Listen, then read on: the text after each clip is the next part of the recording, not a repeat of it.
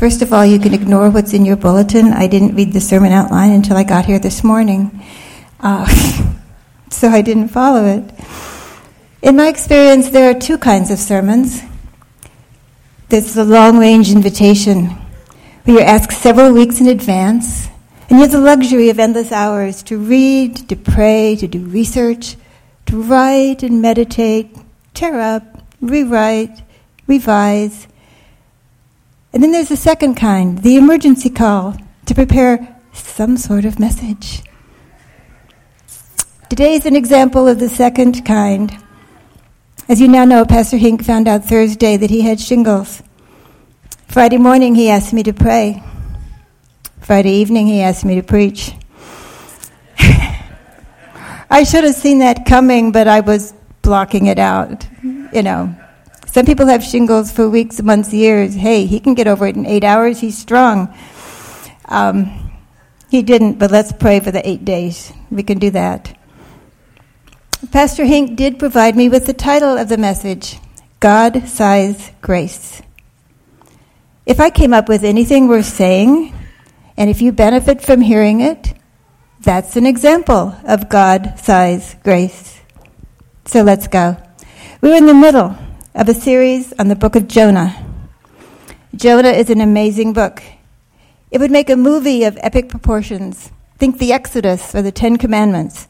You can see the water, you can see the waves, you can see that enormous fish that somebody constructs. Marvelous thing. But Jonah helps us to see God a little differently.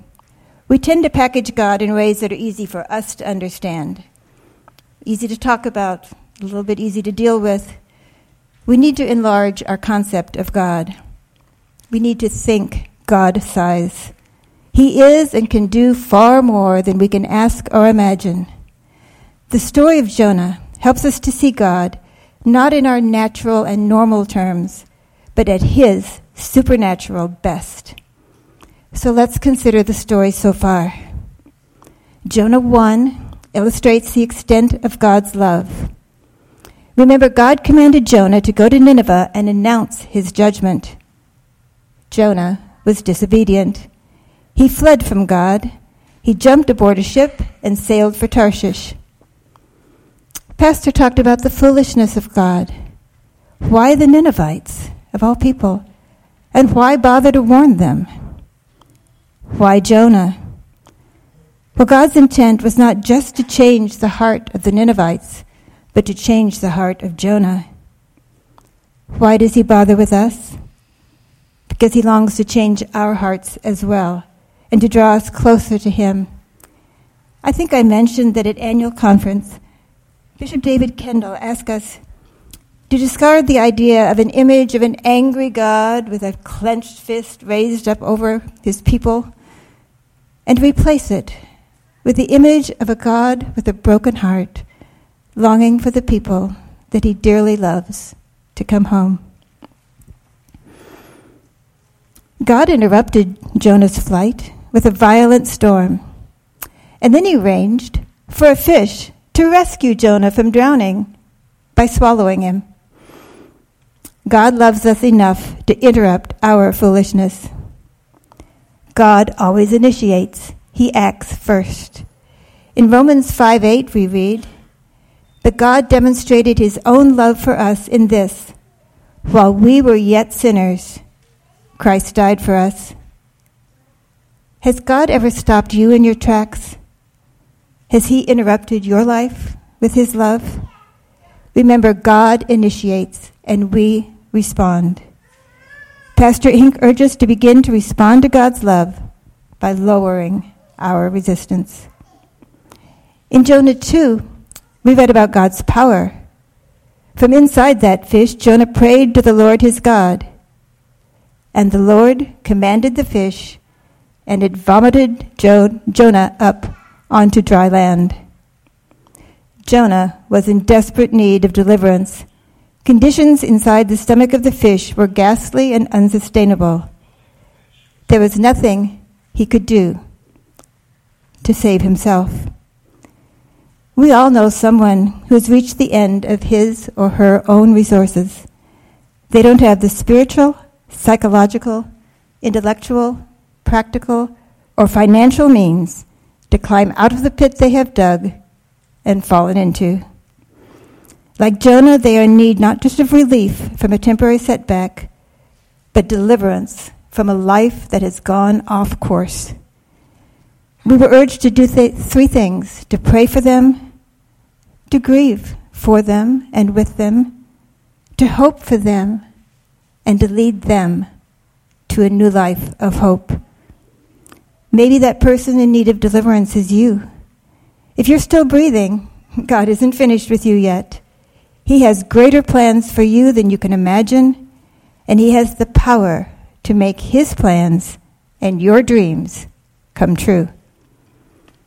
And that brings us to Jonah chapter 3, the story of God-sized grace. If you have your Bible, you can follow along. I'm using the NIV. Otherwise, just listen. Then the word of the Lord came to Jonah a second time. Go to the great city of Nineveh and proclaim to it the message that I give you. Jonah obeyed the word of the Lord, and he went to Nineveh. Now Nineveh was a very large city. It took 3 days to go through it. Jonah began by going a day's journey into the city, and he proclaimed, 40 more days and Nineveh will be overthrown. The Ninevites believed God. A fast was proclaimed, and all of them, from the greatest to the least, put on sackcloth. When Jonah's warning reached the king of Nineveh, he rose from his throne, took off his royal robes, covered himself with sackcloth, and sat down in the dust. This is the proclamation he issued in Nineveh. By the decree of the king and his nobles, do not let people or animals, herds or flocks, taste anything. Do not let them eat or drink, but let people and animals be covered with sackcloth. Let everyone urgently call on God. Let them give up their evil ways and their violence. Who knows? God may yet relent and with compassion turn from his fierce anger so that we will not perish. When God saw what they did and how they turned from their evil ways, he relented and did not bring on them the destruction he had threatened. God's repeated command. In Jonah 1, chapter 2, God said, Go to the great city of Nineveh and preach against it, because its wickedness has come up before me. And then in Jonah chapter 3, God says, Go to the great city of Nineveh and proclaim to it the message I give you. God does not change his mind. God does not change his commandments. There's no point in whining, arguing, or running away like Jonah tried to do. It's a waste of time. God insists on obedience. In Psalm 103 we read, From everlasting to everlasting, the Lord's love is with those who fear him, and his righteousness with their children's children, with those who keep his covenant and remember to obey his precepts. Yes, God insists on obedience, but God makes that obedience possible. He doesn't command us to do something that we absolutely cannot manage. God commands are not necessarily easy, but they are possible. An old hymn says, Trust and obey, for there's no other way. Jonah's obedience. The first time Jonah disobeyed and ran away from God, as if that were possible. The second time Jonah obeyed. He went to Nineveh and preached death and destruction. It could have been very dangerous for him to pronounce such threats, which may be why he ran away the first time. We get the impression, however, that Jonah was rather looking forward to seeing God destroy a powerful city that had been Israel's arch-enemy for a long time. The reaction of the Ninevites: faith, fasting, repentance. I'm sure the Ninevites' response was not what Jonah expected. Was it what God expected? Is God ever surprised? Can we ever say, aha, I fooled you, God? David wisely wrote, "You have searched me, Lord, and you know me. You know when I sit and when I rise. You perceive my thoughts from afar. You discern my going out and my lying down. You are familiar with all my ways. Before a word is even on my tongue, you know it completely." Faith. The Ninevites believed God. That response is truly amazing. Bear in mind that Nineveh was the flourishing capital of the Assyrian Empire. It was situated on the east bank of the Tigris River near the modern city of Mosul, Iraq. It was the home of Sennacherib, who was king of Assyria during the biblical reign of King Hezekiah and during the lifetime of the prophet Isaiah. The prophets Nahum and Zephaniah later predicted its ruin and utter desolation. So the Ninevites were definitely Gentile, not Jewish. There is no history of them having a positive relationship with the Lord God Almighty. Yet they immediately believed in response to the message given by Jonah. That must have been some sermon. Fasting. The Ninevites' belief was accompanied by appropriate action. Immediately, a fast was proclaimed. From ancient times, fasting has been a primary spiritual discipline among people of many religious persuasions. It is voluntary self-denial from the second greatest physical necessity for the maintenance of human life, nourishment.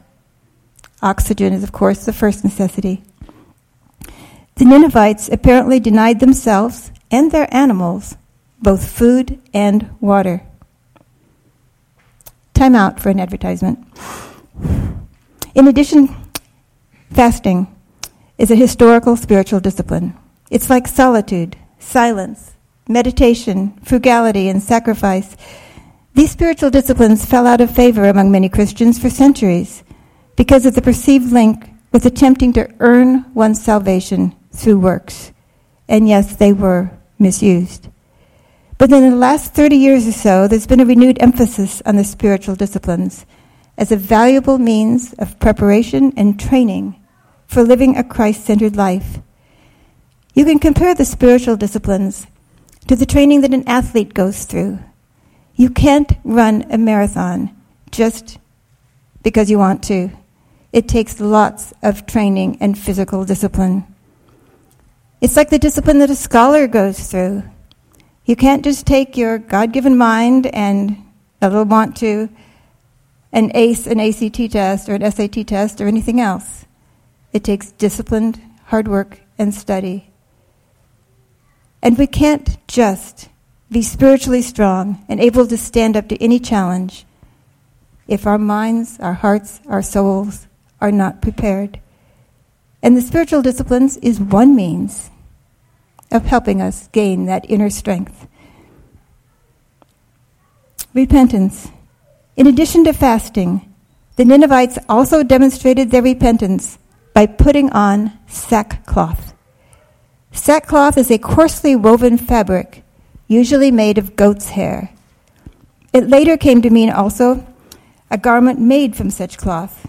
It was chiefly worn as a token of mourning by the Israelites. It was furthermore a sign of submission or grief or self-humiliation. It was occasionally worn by the prophets. Just like the hair shirts worn later by some Christians, sackcloth was intentionally uncomfortable. It was a means of mortifying the flesh for a spiritual purpose. There are several Old Testament examples, both of fasting and of wearing sackcloth, to signify repentance. In 1 Kings 21, we read about Ahab. There was never anyone like Ahab, who sold himself to do evil in the eyes of the Lord and was urged on by Jezebel, his wife. He behaved in the vilest manner by going after idols like the Amorites the Lord drove out before him. But when Ahab heard these words, he tore his clothes, put on sackcloth, and fasted. He lay in sackcloth, and he went around meekly. Later in Nehemiah chapter 9 we read, "On the 24th day of the same month, the Israelites gathered together, fasting and wearing sackcloth and putting dust on their heads. They stood in their places and confessed their sins and the sins of their ancestors. They stood where they were, and they read from the book of the law of the Lord for a quarter of the day. And they spent another quarter in confession and in worshiping the Lord their God." In the New Testament, the obvious example is John the Baptist. In those days, John the Baptist came preaching in the wilderness of Judea and saying, "Repent, for the kingdom of heaven is at hand." Now John's clothes were made of camel's hair, and he had a leather belt around his waist. His food was locusts and wild honey. People went out to him from Jerusalem and all Judea and the whole region of the Jordan. Confessing their sins, they were baptized by him in the Jordan River.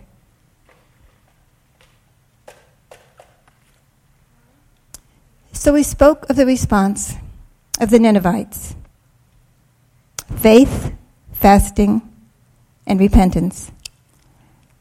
But what of the king? In verse 6, there's special mention made of the response of the king himself. First, public humility. He rose from his throne, took off his royal robes, covered himself with sackcloth, and sat down in the dust. This was an extraordinary display of self-humiliation. Picture, I don't know, the Queen of England, the President of the United States, maybe your boss at work, behaving like that. Only a serious desire to amend one's life and to avert imminent disaster could lead to this kind of behavior. And then the king issued the decree: "Do not let people or animals, herds or flocks taste anything. Do not let them eat or drink, but let people and animals be covered with sackcloth." Moreover, he issued a universal call to prayer. He said, "Let everyone call urgently on God." Even a pagan king somehow realized the necessity of prayer.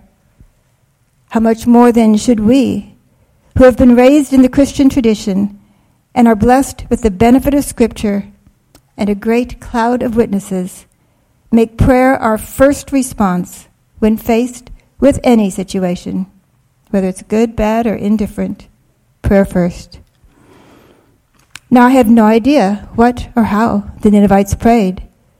Their knowledge of God and their understanding of his ways had to have been minimal. Nevertheless, as we see later, God focused not on the accuracy of their theology or the eloquence of their words, but on the sincerity of their hearts. And that too should give us encouragement and comfort when we are at a loss as to what or how to pray. Think through the prayer the Lord taught his disciples. The sentences are short. The vocabulary is simple. Give us this day our daily bread.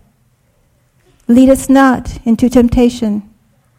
Deliver us from evil. And then the king called for a change of behavior. In addition to commanding universal prayer, the king called for them to change. He said, "Give up their evil ways and the violence." Now, lest we heap too much praise on the king of Nineveh, we then see the very fragile and flawed human side of him as he says, "Who knows? God may yet relent, and with compassion turn from his fierce anger so that we will not perish." So he seems to be exhibiting a primitive and tentative faith, but he's obviously still troubled by doubt. Can we relate to that? Or is our faith always rock solid? We may not come out and say, "I'll pray about that. Who knows? It might help." But do we first attempt to solve a problem by our own efforts, by consulting experts, and only calling on God as a last resort, a resort that we're just not too confident of? We start out, "Lord, if it be your will," and we kind of stumble on. But Jesus said, "Ask, and it will be given to you. Seek, and you will find. Knock, and the door will be opened to you." And then we have God. At the very end of the 3rd chapter of Jonah, God re-entered the scene. God's response is given in exactly one sentence. When God saw what they did and how they turned from their evil ways, he relented and did not bring on them the destruction he had threatened. The 3rd chapter portrays God as the epitome of grace and mercy. First of all, God forgave Jonah. He is the God of second chances, and some of us know also the 3rd and the 4th chances.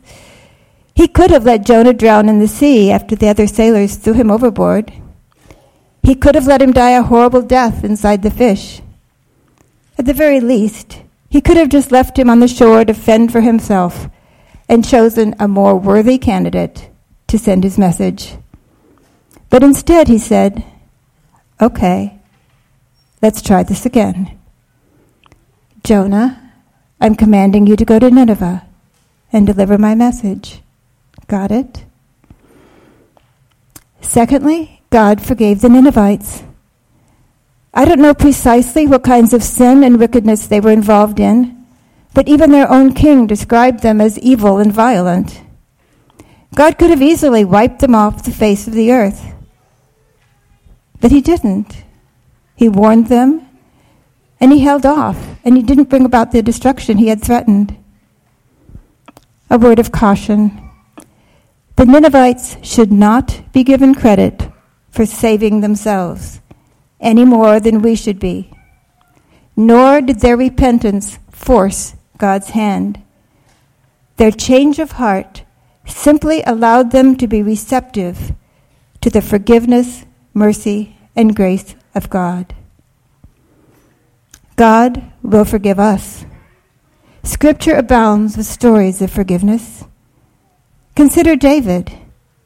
Even after committing both adultery and murder, God accepted his cries of repentance, forgave him, and continued to work with him. David is even remembered as a man after God's own heart. In the New Testament, consider Peter, who denied him, the apostles who abandoned him in the garden, and Paul, who persecuted him and his church. All were forgiven. All were brought back into fellowship. All experienced fruitful ministries, and all enjoyed his grace and favor. Jesus taught us to pray, "Forgive us our trespasses." Why? Because the Father will forgive us.